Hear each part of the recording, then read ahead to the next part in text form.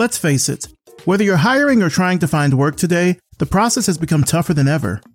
Between ghost listings, AI-powered applicant tracking systems, ChatGPT-written cover letters, and wild employment scams, how do you know if your resume, your application, or your job posting is even being seen by an actual human? That's why we've relaunched our job board to help you find your next opportunity.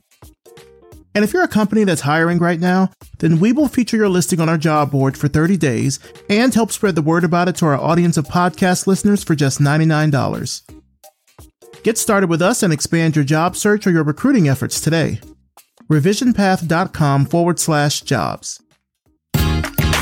You're listening to the Revision Path Podcast, a weekly showcase of the world's Black graphic designers, web designers, and web developers.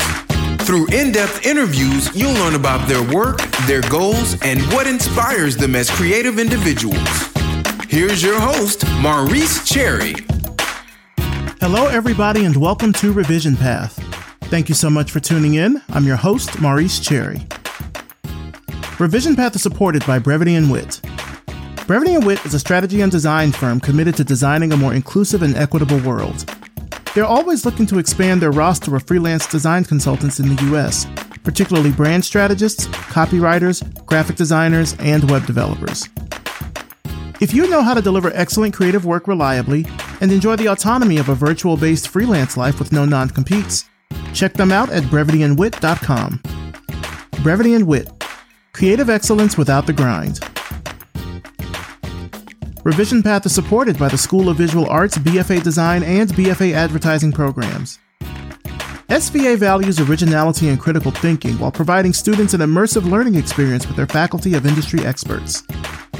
The BFA Design program empowers students with the tools and opportunities to shape the future of design. And the BFA Advertising program equips students with the skills in media and new tech needed to excel in the advertising industry.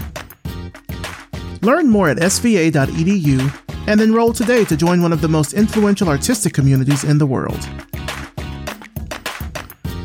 For 10 years, Revision Path has been dedicated to showcasing Black designers and creatives from all over the world. But in order to keep bringing you the content that you love, we need your support now more than ever. If you're in a position to help us grow, here's how you can contribute. Visit revisionpath.com/donate and click the donate button there to make a one-time, monthly, or annual donation to help keep Revision Path running strong. Thanks for your support. Now for this week's interview. I'm talking with David Perrin. David is a graphic designer and an illustrator, and he's currently the art director at the Ford Foundation in New York City. Let's start the show. All right, so tell us who you are and what you do. So my name is David Perrin. I'm an art director, graphic designer, and illustrator. I use photo collage as my current graphic style to help kind of portray complex issues pertaining to social justice, politics, in my off time, Black joy in Black culture. How has your 2023 been going so far? It's been going great. Busy, done a lot of traveling, soul searching, got into grad school, started grad school right now, so currently in that. And yeah, just really gearing up for the fall, just kind of heads down. I think for the first half of the year, took a lot of trips to go see friends and family and everything. And now I'm like kind of just hitting the ground running. So it's been a busy year so far. Well, congratulations on grad school. Thank you. Where are you going? So I'm currently at Baruch studying arts administration. So getting a master's in that. I'm super excited. It's really going to help me bolster, my leadership skills in the nonprofit space, specifically, around art. And kind of on the back end of this, I do want to get into teaching and being a professor. I really love the work that I do, and I think this is going to just give me a stronger foundation moving forward. Nice. So I saw that you recently illustrated a children's book. Tell me about that. Yes. Amadou Goes to School. So a friend of mine is Senegalese. He pitched the story to me a couple of years ago. At the time, the only person he knew that he would want to illustrate this book. And so the book primarily is about his experience, really, through this character, Amadou, and what the first days of school might look like with just dealing with just different cultures and just finding common ground and where people can kind of, our children, right, can kind of see eye to eye on things and really just come together through that unfamiliar process of getting to know one another and stuff. So we've gotten a lot of just very just positive energy around the book. We're working on a second right now. We're hoping to make it a series. This has definitely pulled me out of my comfort zone. I think the last couple of years, I'm kind of undoing a lot of years of slight imposter syndrome and wanting to get into new spaces and things. And so slowly peeling back those layers and stuff. So this is definitely a project of love. Yeah, I really appreciate my boy, Mo Diaby, who's the writer on it. We're heads down trying to figure out what the game plan is. We want to do more readings in schools and get this out there, as the school year is kind of, I think, jump starting right now, as a matter of fact. So, yeah. Was this your first children's book? Yes. First children's book, all original characters, content, all the things. Been drawing since I was in first grade, but to kind of do it in this platform, it was a little like nerve-wracking. Finally, I think we released it last year, fall. And so, we're gearing up, like I said, for this second book. So, just super excited to have it out there. And, I like every now and then I get a ping from a friend who just had a kid and like they're reading the book to their child, that type of thing. So I'm just happy it's making the rounds. And like I said, I'm being able to touch my community in this way. And more to come. Nice. Looking forward to that. So you're currently the design lead at the Ford Foundation. That's pretty epic. Talk to me about that. Yeah. So I'm currently the design lead at the Ford Foundation. The Ford Foundation is a global philanthropic institution centered around the mission of social justice, at its core, with the goal of expanding equitable experiences for all. The organization is global. We have 11 different offices. We cover a lot of ground and a lot of work. And so it's really exciting, simply put, just because of all the different bodies of work that we contribute to. As a designer, I feel like I'm kind of a kid in a candy store, if you will, being able to work on all these different topics. To be able to work on, so many different types of bodies of work is really cool. And again, like the added bonus of us being global and working with the different regions as well, and seeing how the work touches just different parts of the world is also pretty awesome. I want to go a little deeper on like what you do, like your day to day. Like I realized when I just asked that question before, I was like, that was real open ended. Like you work for the Ford Foundation. Tell me about it. Like I just realized that as I said it, but like, what does a typical day look like? Are you in office? You working remotely? Do you have like an in-house team? Like what does that structure look like? Yeah. So we have an in-house team. So currently our team consists of, so we have a creative team and we're on a broader like communications team, right? So the creative team consists of 2 editors, 2 writers, copywriters, if you will, and then 2 designers. And then our broader team consists of like strategists and web development folks. So like a pretty robust team, I think around like 24 folks. So that's our team as a whole. The work, I mean, it's pretty vast. We have a lot of grantees. So we do grantee profiles where we reach out to our grantees, bolster up some of the work that they're doing on their end, create these grantee profiles, which then kind of get condensed into like maybe a blog format or like social media. We're here in New York, so sometimes like our program officers will, make regional visits to some of the regional offices and vice versa. So constantly creating content around, those visits and kind of like information exchanged. We have a video series. We get into video a lot, events. The Ford Foundation as a building, as an entity, houses a lot of events throughout the year. We also have a gallery where we do gallery showings. I think we have one on AI that premiered a couple weeks ago. But we support everybody, our small team. We have a group of like fellows or a constant rotation of fellowships that kind of happen throughout the organization. A small bite-sized list of things that we have that we could be working on, on a day-to-day. So it doesn't sound like there is like at any point in time, like a lack of work, because it feels like there's always going to be something coming in, whether that's, like you said, new grantee profiles, or maybe that's seasonal type, campaigns or things that you're doing. It sounds like it's just a constant stream of work.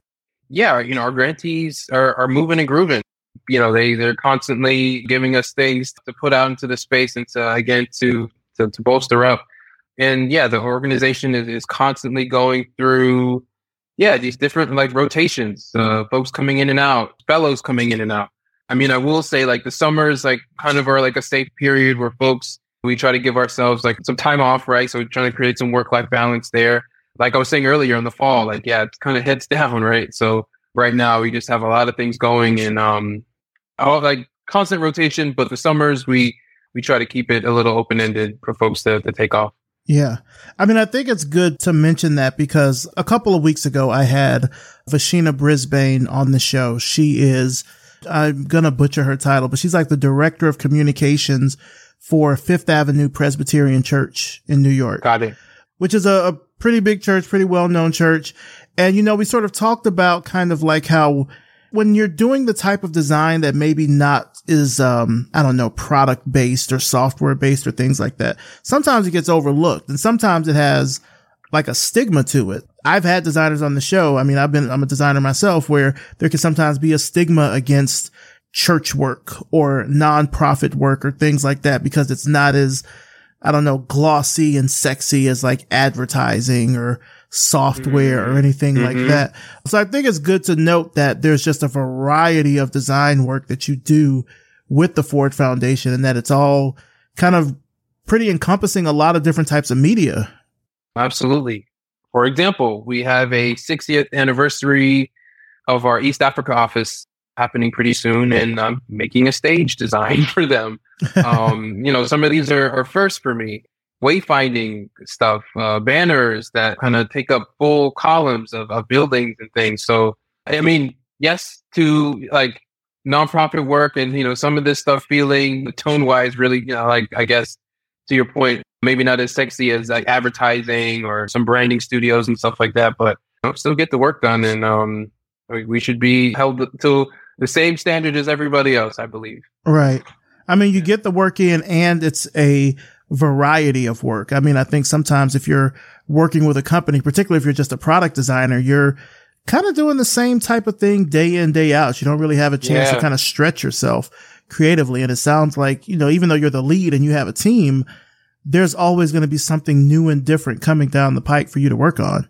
Absolutely. I mean, yeah, we try to keep it interesting too. You know, we also trying to push ourselves. I mean, with our grantee profiles, we want to do more original artwork, original photography, really meet our grantees where they're at and bolster the work up to like a New York Times or the Atlantic. We are really striving for just a higher standard of design and design thinking and reimagining of like what this work can look like. We just went through a brand redesign. Yeah, I think embodies some of these newer ideas and trends in the design community. So I think great design is accessible. Just because it's nonprofit doesn't have to be stale, doesn't have to be, you know, all these things. Like it could really be as energizing and exciting, you know, as anything that we see, you know, out in the private sector. What's the most challenging part about your work? I guess even going back to my days at Demos, sometimes like visualizing some of this work because it's so nuanced, right? Like I'm thinking on, you know, when I was working at Demos, this racial justice think tank, right? Like coming up with visuals for ending the filibuster, right? Like, what does that look like? Like, it's not a very tangible thing. You know, you can't just like throw that into Google and like a bunch of images are going to pop up. And so, yeah, for some of these more nuanced, more sensitive topics, right? The Supreme Court ruling on abortion, what does that look like that creates an approachable tone, right? It's so sensitive. Like, what does that look like? What's the tone that we want to strike with that? We deal in some pretty heavy topics. And so I think that's always a difficulty in like trying to establish a tone of empowerment, but also making clear what's at stake and what's actually happening in the space without being, I guess, disruptive or disrespectful. We do, you know, want to respect all the imagery and our grantees and the people involved. These are real issues. And so there's a lot of sensitivities around that. And we want to just be mindful as much as possible, creating a message, but also, again, just really thinking on the communities involved in the work. So yeah, sometimes that, you know, that there's not always a balance. And so it's tricky sometimes coming up with like how to really set that tone and make sure everybody is fully represented in the right way. And I would imagine, you know, aside from that, because you're dealing with different cultures, you're dealing with different just topics and mores and things like that. So you're always having to sort of strike that balance between, of course, something that's going to be visually and aesthetically pleasing, but then also is going to work for the context that it's being used in. Like, for example, you mentioned, doing this conference in East Africa. I'm pretty sure you wouldn't style that like you would do maybe an event in Silicon Valley. Like, it would just be a different type of thing, I would imagine. Absolutely. And to that point, and I'll probably touch on this a little bit later, but bringing folks in, getting the right feedback. We're very much in touch with the folks in that regional office, and they sent us like a mood board, right, to kind of help guide us, on some principles and some like rules of the road, right? Some things that they wanted to stay away from as far as stereotypes, and very appreciative of that. I want everybody, people that we are speaking behalf of, trying to grantees who are trying to bolster communities, all that, to really come to the table, right? And really help us, guide us, as designers and visionaries, so that we're not misrepresenting the work, at any point. It's a fine line, but always here to hear from folks like what they want to see in the visuals and like what's empowering and what makes sense to the work. Mm. Now, along with the work that you're doing at the Ford Foundation, you also teach. You're an instructor with social movement technologies. How did you find out about them? At my time at Demos, I was still trying to get a handle on what organizing work looked like and felt like. And so my director at the time, I guess SMT had kind of fallen into her inbox. She encouraged me to take they had a certificate course, right, on basically design tools for graphic designers in the organizing space, right?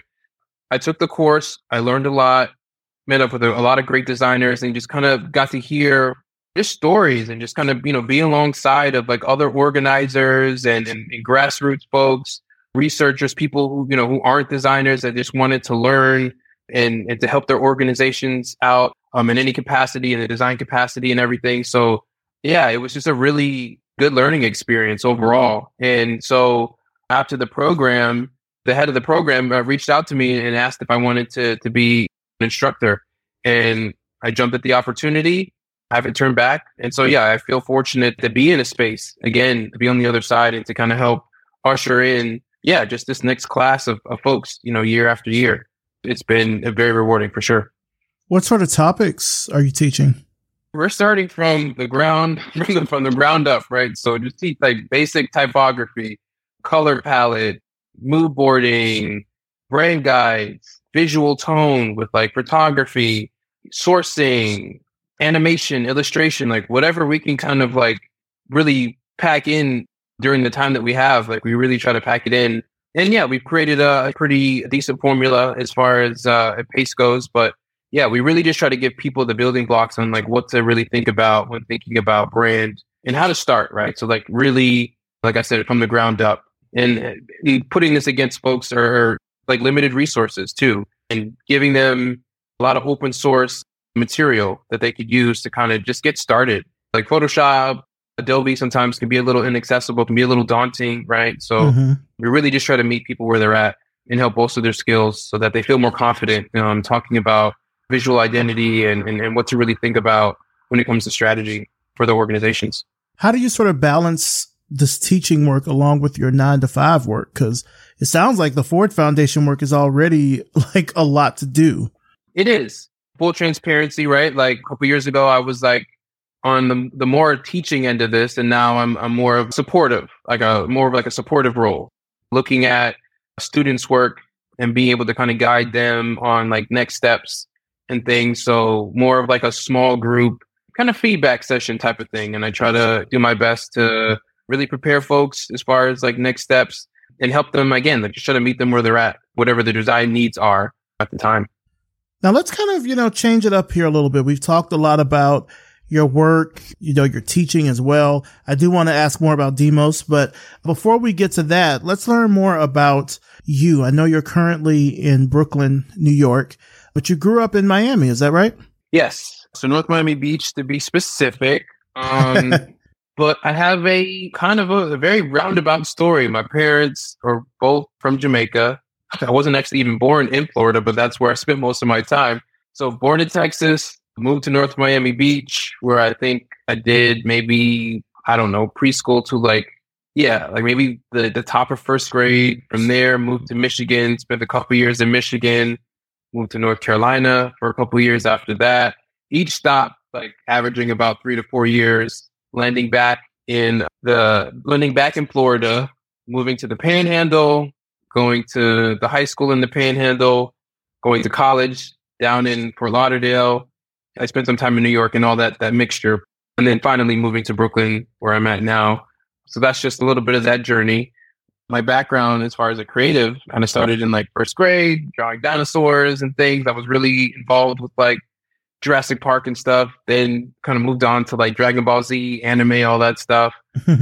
In high school, when I made it to the Panhandle, I went to a collegiate high school where I was like basically taking collegiate classes with college students. There, I was able to kind of dig in on artwork in a very specific way, right? So I'm doing live paintings and live drawings with like models and sculpting, taking guitar lessons and all these things, kind of almost making up for just some of these moves, right? I moved around a lot, so I wasn't able to really hone in on the artistic side of me until I had a couple years at this collegiate high school where I was able to kind of lean in more specifically. Graphic design really doesn't start to take, I guess, even a role until I moved to Fort Lauderdale for college, where I'm studying accounting, of all things. And I was kind of doing that in the background. I was a part of a fraternity. I'm making flyers, diving in Photoshop a little bit, but not that much. And then eventually, after college, I worked on the nonprofit side in accounting for a little bit. I told my parents straight up, like after college, because they're Jamaican, so they're like, "Hey, like you got to be a doctor, lawyer, business, something like you got to make it make sense," type of thing. You know what I mean? And yeah. I told them after a couple of years of doing the accounting thing, I don't know. I just said the arts. I was like, I don't know how, like, what it's going to be, but like, I'm going to be in the arts. And so I think around the time of like maybe my second year of working in accounting, my sisters were getting ready to go to SCAD. They had made the jump, right? So they went to UCF down in Orlando, and then they wanted to go to SCAD, and they kind of propelled me. I'm like, well, they get to go to art school. I'm the bigger brother. I'm like, I want to go to art school too. So, I start doing some research. SVA is high on that list. I decide kind of then and there, like I'm moving out of state. I'm going to New York. I create this portfolio. Like until this day, it amazes me because, like I said, I don't have like the most artistic background. Like I'm drawing, I'm dabbling, doing little things here and there. But I cobbled together this portfolio for them of these sketches here and there and some of these Photoshop files and things that like I made along the years, and they accepted me. And so, right after the acceptance, a buddy of mine was heading up to New York. His parents were moving up there. I moved up there with him, and I started taking night classes, continuing ed at the School of Visual Arts. So by day, I found an accounting job on the nonprofit side again. And by night, I'm at SVA taking classes and things to try to make ends meet, but also with this battery in my back of I need to make it. They were very upfront with me when I got to SVA. They were like, hey, you have a cap, like you have a financial cap. And so you have a limit as to like how much government support you're going to get. I think I had my back up against the wall and kind of going in. And so I felt like I really, really had to make it. But I also knew that like from early on that like I wanted to get into social justice work or like work that's community based. The commercial thing really wasn't clicking for me, even in my early inceptions of learning about graphic design and typography and all the things. A lot to think about, but that was kind of like the early beginnings of design for me and school and everything. Fast forward, I eventually make my way to Demos, where I'm working on, all these issues pertaining to racial justice, voting rights. I'm blanking on climate change, all these different, buckets of work, and then eventually make my way to Ford. That's the long, that's the abridged version. But but here we are. So I saw, and that you kind of, I guess, I don't know, maybe skipped over this a little bit, but we can talk about it. I mean, you freelanced a bit in 2015 and 2016. And then after that, you were working, this is before Demos, you were working at AMC Networks as their lead graphic designer. How was that experience? Because this is before you sort of went into the nonprofit space with Demos and now Ford. Like, what was it like at AMC? Early beginnings was cool. I get to work for a big brand, right? And I finally get brand recognition. Brand recognition is such a big thing in the design community. It's like really like who you work for. Yeah. Like, yeah, if you don't work for a big brand or something, it's like your social capital is like really low. You know what I mean? So I felt I got to kind of finally step into that, a bit. And so, yeah, early stages of that job was like really, really cool. But things started to kind of turn for me around, I think, like 2016, a little before 2016, just seeing how the politics kind of permeated through the workspace. Early starts, great, met a lot of great folks, learned a lot, working with a big organization, that size, being able to kind of dabble in between different channels and meet people from just different teams and things. It's a full-on learning experience. But like I said, toward the end, I had to make a change for my own moral benefit. Yeah, I figured when you said it was cool, like that sounded a little bit loaded. I was like, okay. I mean, I think sometimes, you have those experiences where you hope it's going to be one way and then they're kind of just throwing everything but the kitchen sink at you, especially if it's at a place, like you said, that has that name recognition. I mean, I can say this now because I don't work there anymore, but like back when I worked at Fog Creek Software, which later became Glitch. I mean, Glitch was sort of known, I think, in the like 2018 to 2020 space as being like this really progressive, like software company that's sort of doing these things, but internally, woo. Yeah. I mean, I had several different titles. I, even had like personal slights with management, and then I became management, and then they didn't want to train me as a manager. There was like a lot of stuff that happened. I mean, I don't want to go too much into it. Yeah, too deep. Yeah. But I mean, also like, I'm not a big fan of like really like trashing places where I used to work. I mean, it's in the past, like move past it, but I know what you mean, because sometimes that name recognition does mean a lot. I mean, it's something that I think now people are even finding out, especially if they've been laid off in the past year from a company that used to have better reputation. Yes, I'm talking about Twitter. They might be finding it a little difficult, I would say, probably in the market to maybe get placed somewhere, because that name now has, I mean, despite the work that they might have done there, like the platform is almost in the dirt at this point, so I don't know. It's a tricky thing, I think, for designers, especially with career mobility and trying to make sure that you're doing work that is important, that means something to you, but then also, unfortunately, means something to other people once you get out in the job market again. Absolutely. It sucks. It absolutely sucks. I just want to put that on the record. It sucks. So after, your AMC experience, you start at Demos. How did you find out about them? I mean, I'm sure you probably knew about it just in terms of like general consciousness, but like that's a big shift from something like AMC to nonprofit. I think at some point, I don't, like I said, 2016, it's like I made a pledge to myself, right? I was just like trying to manifest. It was before I even knew what social justice meant, organizing. Like my view of that space was like so like still tied to like places like the NAACP. Like I did the NAACP like youth council like growing up, and so I'm thinking like, man, I can't get a job in this, like a design job. Yeah, my view was just so small, and so I'm applying around. I'm on these job boards. I applied to Demos twice, right? They took a while to get back to me. I think just because of internal processes and things like that. I manifested it. It happened, and I ended up there. I had everything else in between. I have no idea. So I really thank my lucky stars on that one. Trying to listen to a kid like me in my pitch to get into this space, because none of my work really reflected that. I'm coming off of entertainment, right? So like, how does this translate into that type of thing? So happy that they took a shot on me. And I mean, it sounds like it really paid off just for you in terms of solidifying yourself in this particular realm, because now you're at the Ford Foundation. So clearly your experience at Demos must have been pretty transformative. Me being the lead, the only designer on the team, got to experiment. Shout out to my director at the time. She really let me like spread my wings on like what was possible kind of under the organization. We just got a new president. We just redesigned the website. I kind of used that as like a proxy to pull new fonts and new colors into the new body of work. I used that kind of like the template to create what our reports would look like moving forward, and like what art might look like on the site. I kind of just hit the ground running. Folks just let me know. They saw one collage. They were like, oh, this really resonates. Let's do this again. And it was just kind of like rinse, wash, and repeat. And I felt like a lot of the stories that we were telling the organizations that we were uplifting, the communities that, that we were talking about really internally for me, like really embodied the work that I wanted to be doing. So I was really appreciative for just having so much floor to experiment, just really build up this tool of collaging and talking about the work in a way that I feel kind of brings people to the table. The most can be wonky, and wonky at times in, how they put out the reports, right? They crank out these lengthy 10-page, 15-page reports and things.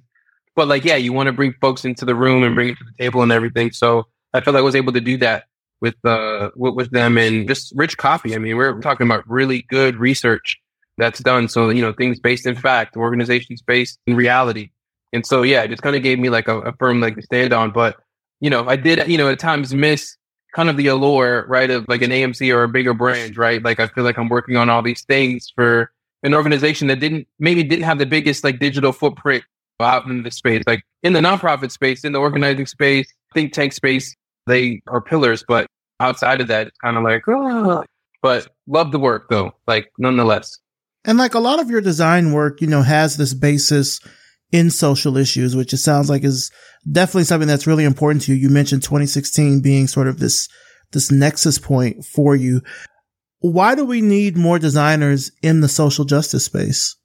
Well, because of the work. The work is, we are talking about communities that are on the margins, right? We need folks that represent those communities in this space, because I think the work presents itself very differently. You know what I mean? And so, yeah, when you're not attached to these communities, I think you're detached in a way. And yeah, I feel like these opportunities should be given to the folks that, again, are from these spaces, that are speaking to these spaces. Sometimes that's often not the case. Like some of these jobs are low paying. I'm also going to advocate for more pay for nonprofit designers. I'm also going to ask for more of a leadership track, right? Or a track to leadership in the design space on the nonprofit side. Yeah, designers are kind of left out in these conversations, right? And we're such a big and pivotal part of the work and how it's represented outside of the organization and in these spaces. Using Demos as an example, we're making work to put in the hands of policymakers. So like it's transformative, right? You've got the right policy into the right policymakers' hands. I mean, government is slow, but like you just don't know what can happen putting these things in the right hands and stuff. So really important work across the board. I do want to see more BIPOC designers like in the space, and also being able to maintain a life in this space. I don't think it's temporary, right? Like we love this work just as much as everybody else. We definitely should have more of a space to live a sustainable life, to create this work over time. You know what I mean? I should be able to retire working on the nonprofit side, that type of thing. And everybody else should too. Making a huge push for that, for the grant makers, the foundations, policymakers, whatever, for them to really create that budget line item when you're creating those grants. Like really try to build out more of a creative team. I'm advocating for designers, but more creatives like that exist in the space. There's a lot of people that want to do a lot of great work. Again, deserve to make a living. Yeah, I mean, and to your point, they deserve to retire too. Absolutely, 1,000%. Yeah, I had Cheryl Miller back on the show for episode 500, and I remember, I think we might have said it in the interview, but we definitely talked about it afterwards, about how there's no retirement plan for designers. And I was like, well, I kind of get what she was saying, but I think in the grand scheme of like, if you're a designer today, unless you work for, I don't know, maybe like a big tech company or something like that, you kind of end up going from job to job. Like the life and career of a designer is not as structured as, say, a doctor or a lawyer or something like that, or even, something more blue collar like an accountant or something like that, where you could be somewhere for X number of years. I mean, I think just in our lifetime, job security to be somewhere for 4 or 5 years is admirable. Whereas like my mom was at the same job from like 74 to 2016. Like it was an easy thing, and she worked in STEM. She worked in biology, but we were talking about how there's like no retirement plan for designers, which really got me to thinking, like, what would it look like to retire? Would I just have to keep working and doing gigs until I'm dead? Or like, what does that look like? Which is morbid, but a reality, especially like I'm in my 40s. So like it's a reality. Yeah, these are the things that I'm also thinking about, right? Longevity, in design, resilience in design. And yeah, I want to figure out what the answer to that is, like sooner than later, Mm-hmm. It's not a magical thing. It's a process that should also be, again, like rewarded with stability, at the end of the day, just like everybody else. Absolutely. Absolutely. What keeps you motivated and inspired with your work? I mentioned the master's program earlier. I really want to teach. I really want to teach BIPOC students what this world looks like, the possibilities of a designer. Try to, again, like just build a bigger, broader community of future thinkers. And so, yeah, I'm really just primarily like, I want to do this for this next generation coming about. I feel like my design journey, happenstance, right? Like, I mean, a lot of work, right? Like a lot of grinding, all these things. But man, like I would have loved to, even this book, the Black Experience in Design, I would have loved to have this like at 16 or like an earlier age. Like, who knows what life would look like for me if I had just a couple more years, just being able to get a better grasp of what design is, the possibilities. That's what keeps me up at night and wanting to really get to that space, and just social justice in general. 2020, 2016, like the pandemic, like these inflection points, it really shook up democracy in a way to where, you could, scratching your head, like, what does democracy even mean? What does liberation even mean in this country specifically and abroad? Yeah. And like, what does that look like from a design standpoint? What are we going to do to kind of help maintain the steady rhythm of just organizing and getting people together? These are the things that like I think about is, what does the future look like for this space? And, how do we contribute to it? How do we keep it fresh? How do we keep feeding it and keeping it energizing and inclusive and bringing more people to the table and bringing them in? That's why I'm calling for, more nonprofit designers to come into this space and share their expertise from all different points of life, because we need it. There's a lot of noise out there politically and everything. And we definitely need the support. Do you have like a dream project that you'd love to do one day? It could either be through Ford Foundation, it could be a personal project, anything like that. Yeah, so through this medium of like collage, I want to do like murals. I see a lot of like a vector art, murals painted, graffiti, all these things. I think his name's like Junior Artist. When I first came to New York, like he had a lot of just like big murals, right? Like with his collage work and everything. And so I think, we have a piece at the Ford Foundation. So that's been a dream of mine, is like, to be able to do like a big like collage piece on, one of these walls, like in the Flatbush area. So there's like, I'm constantly driving around and being like, man, like a mural would look really good here, that type of thing. Also just more editorial work in general. I'd love to see my work in like the Times or the Atlantic, that type of thing. So I'm kind of moving and grooving about, I want to be able to kind of be on everybody's radar and be able to tell those stories for those publications and murals and things like that. Where do you see yourself in the next 5 years? Do you think it'll be doing that kind of work? Absolutely. I want to have a couple more of these Zamadou books under my belt. We do want to make this a series. Some murals, and eventually like teaching. Like I said, I want to be at a school ushering in that new generation of thinkers, communicators, and mentorship. I really want to give this stuff back to my community in a way that feels impactful and meaningful. And I want folks to come back around and, ask me questions. Like, I want to be the design elder. I'm putting that on myself, that type of thing. Anything I can do to like, just build my community up in the ways that I think are going to be, positive moving forward, in the realms of design, artwork, that sort of thing. Well, just to sort of wrap things up here, where can our audience find out more information about you, about your work and everything? Like, where can they find that online? So I am on Instagram under my artist name, Depicting, right? So my name is David Perrin, so DP, right? So DP, ICTING. So using my first initials and then ICTING. So that's Depicting on Instagram. I'm online at depictingstudio.com, also depicting.com on the website. I'm working on, I want to get an exhibition out there of my artwork. I'm working on After Effects as well, trying to create more moving collages and things like that. So that's a slow and steady process. So that's going to be coming. So show coming soon. You can find all the updates and things on Instagram, on LinkedIn as well. I'm on LinkedIn, David Perrin. That's where I'm at. All right. Sounds good. David Perrin, I want to thank you so much for coming on the show. First of all, I just love the work that you're doing. at the Ford Foundation. The Ford Foundation already does so much great in the world, so much philanthropic work.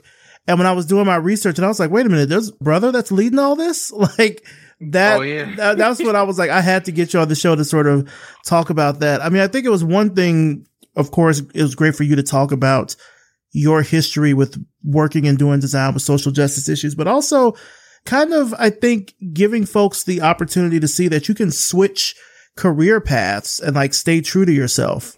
Certainly you sort of started out, like you said, doing this accounting work, and then you kind of wanted to work at a design place that had a big name. And then 2016 happened, which I think was a nexus point for a lot of people, not just designers, but a point to have them think, well, how can my work make more of an impact?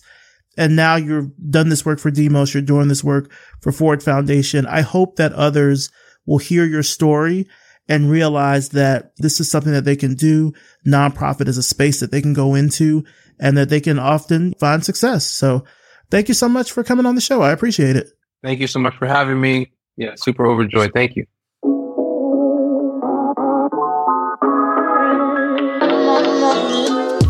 Big thanks to David Perrin, and of course, thanks to you for listening. You can find out more about David and his work through the links in the show notes at revisionpath.com. Revision Path is supported by Brevity and Wit. Brevity and Wit is a strategy and design firm committed to designing a more inclusive and equitable world. They are always looking to expand their roster of freelance design consultants in the U.S., particularly brand strategists, copywriters, graphic designers, and web developers. If you know how to deliver excellent creative work reliably and enjoy the autonomy of a virtual-based freelance life with no non-competes, check them out at brevityandwit.com. Brevity and Wit. Creative excellence without the grind. Revision Path is supported by the School of Visual Arts, BFA Design, and BFA Advertising programs. SVA values originality and critical thinking while providing students an immersive learning experience with their faculty of industry experts. The BFA Design program empowers students with the tools and opportunities to shape the future of design. And the BFA Advertising program equips students with the skills in media and new tech needed to excel in the advertising industry. Learn more at sva.edu and enroll today to join one of the most influential artistic communities in the world. Revision Path is brought to you by Lunch, a multidisciplinary creative studio located in Atlanta, Georgia. Our executive producer is Maurice Cherry, and our editor and audio engineer is RJ Basilio. Intro voiceover is by Music Man Dre, with intro and outro music by Yellow Speaker. If you like this episode, please let us know. You can reach us on social media. We're on Instagram. We're also on Twitter/X at Revision Path, just all one word. You could follow us on Spotify. We're on Amazon Music. You could leave us a rating and a review on Apple Podcasts. We always love those. Or you can leave us a message on our hotline at 626-603-0310.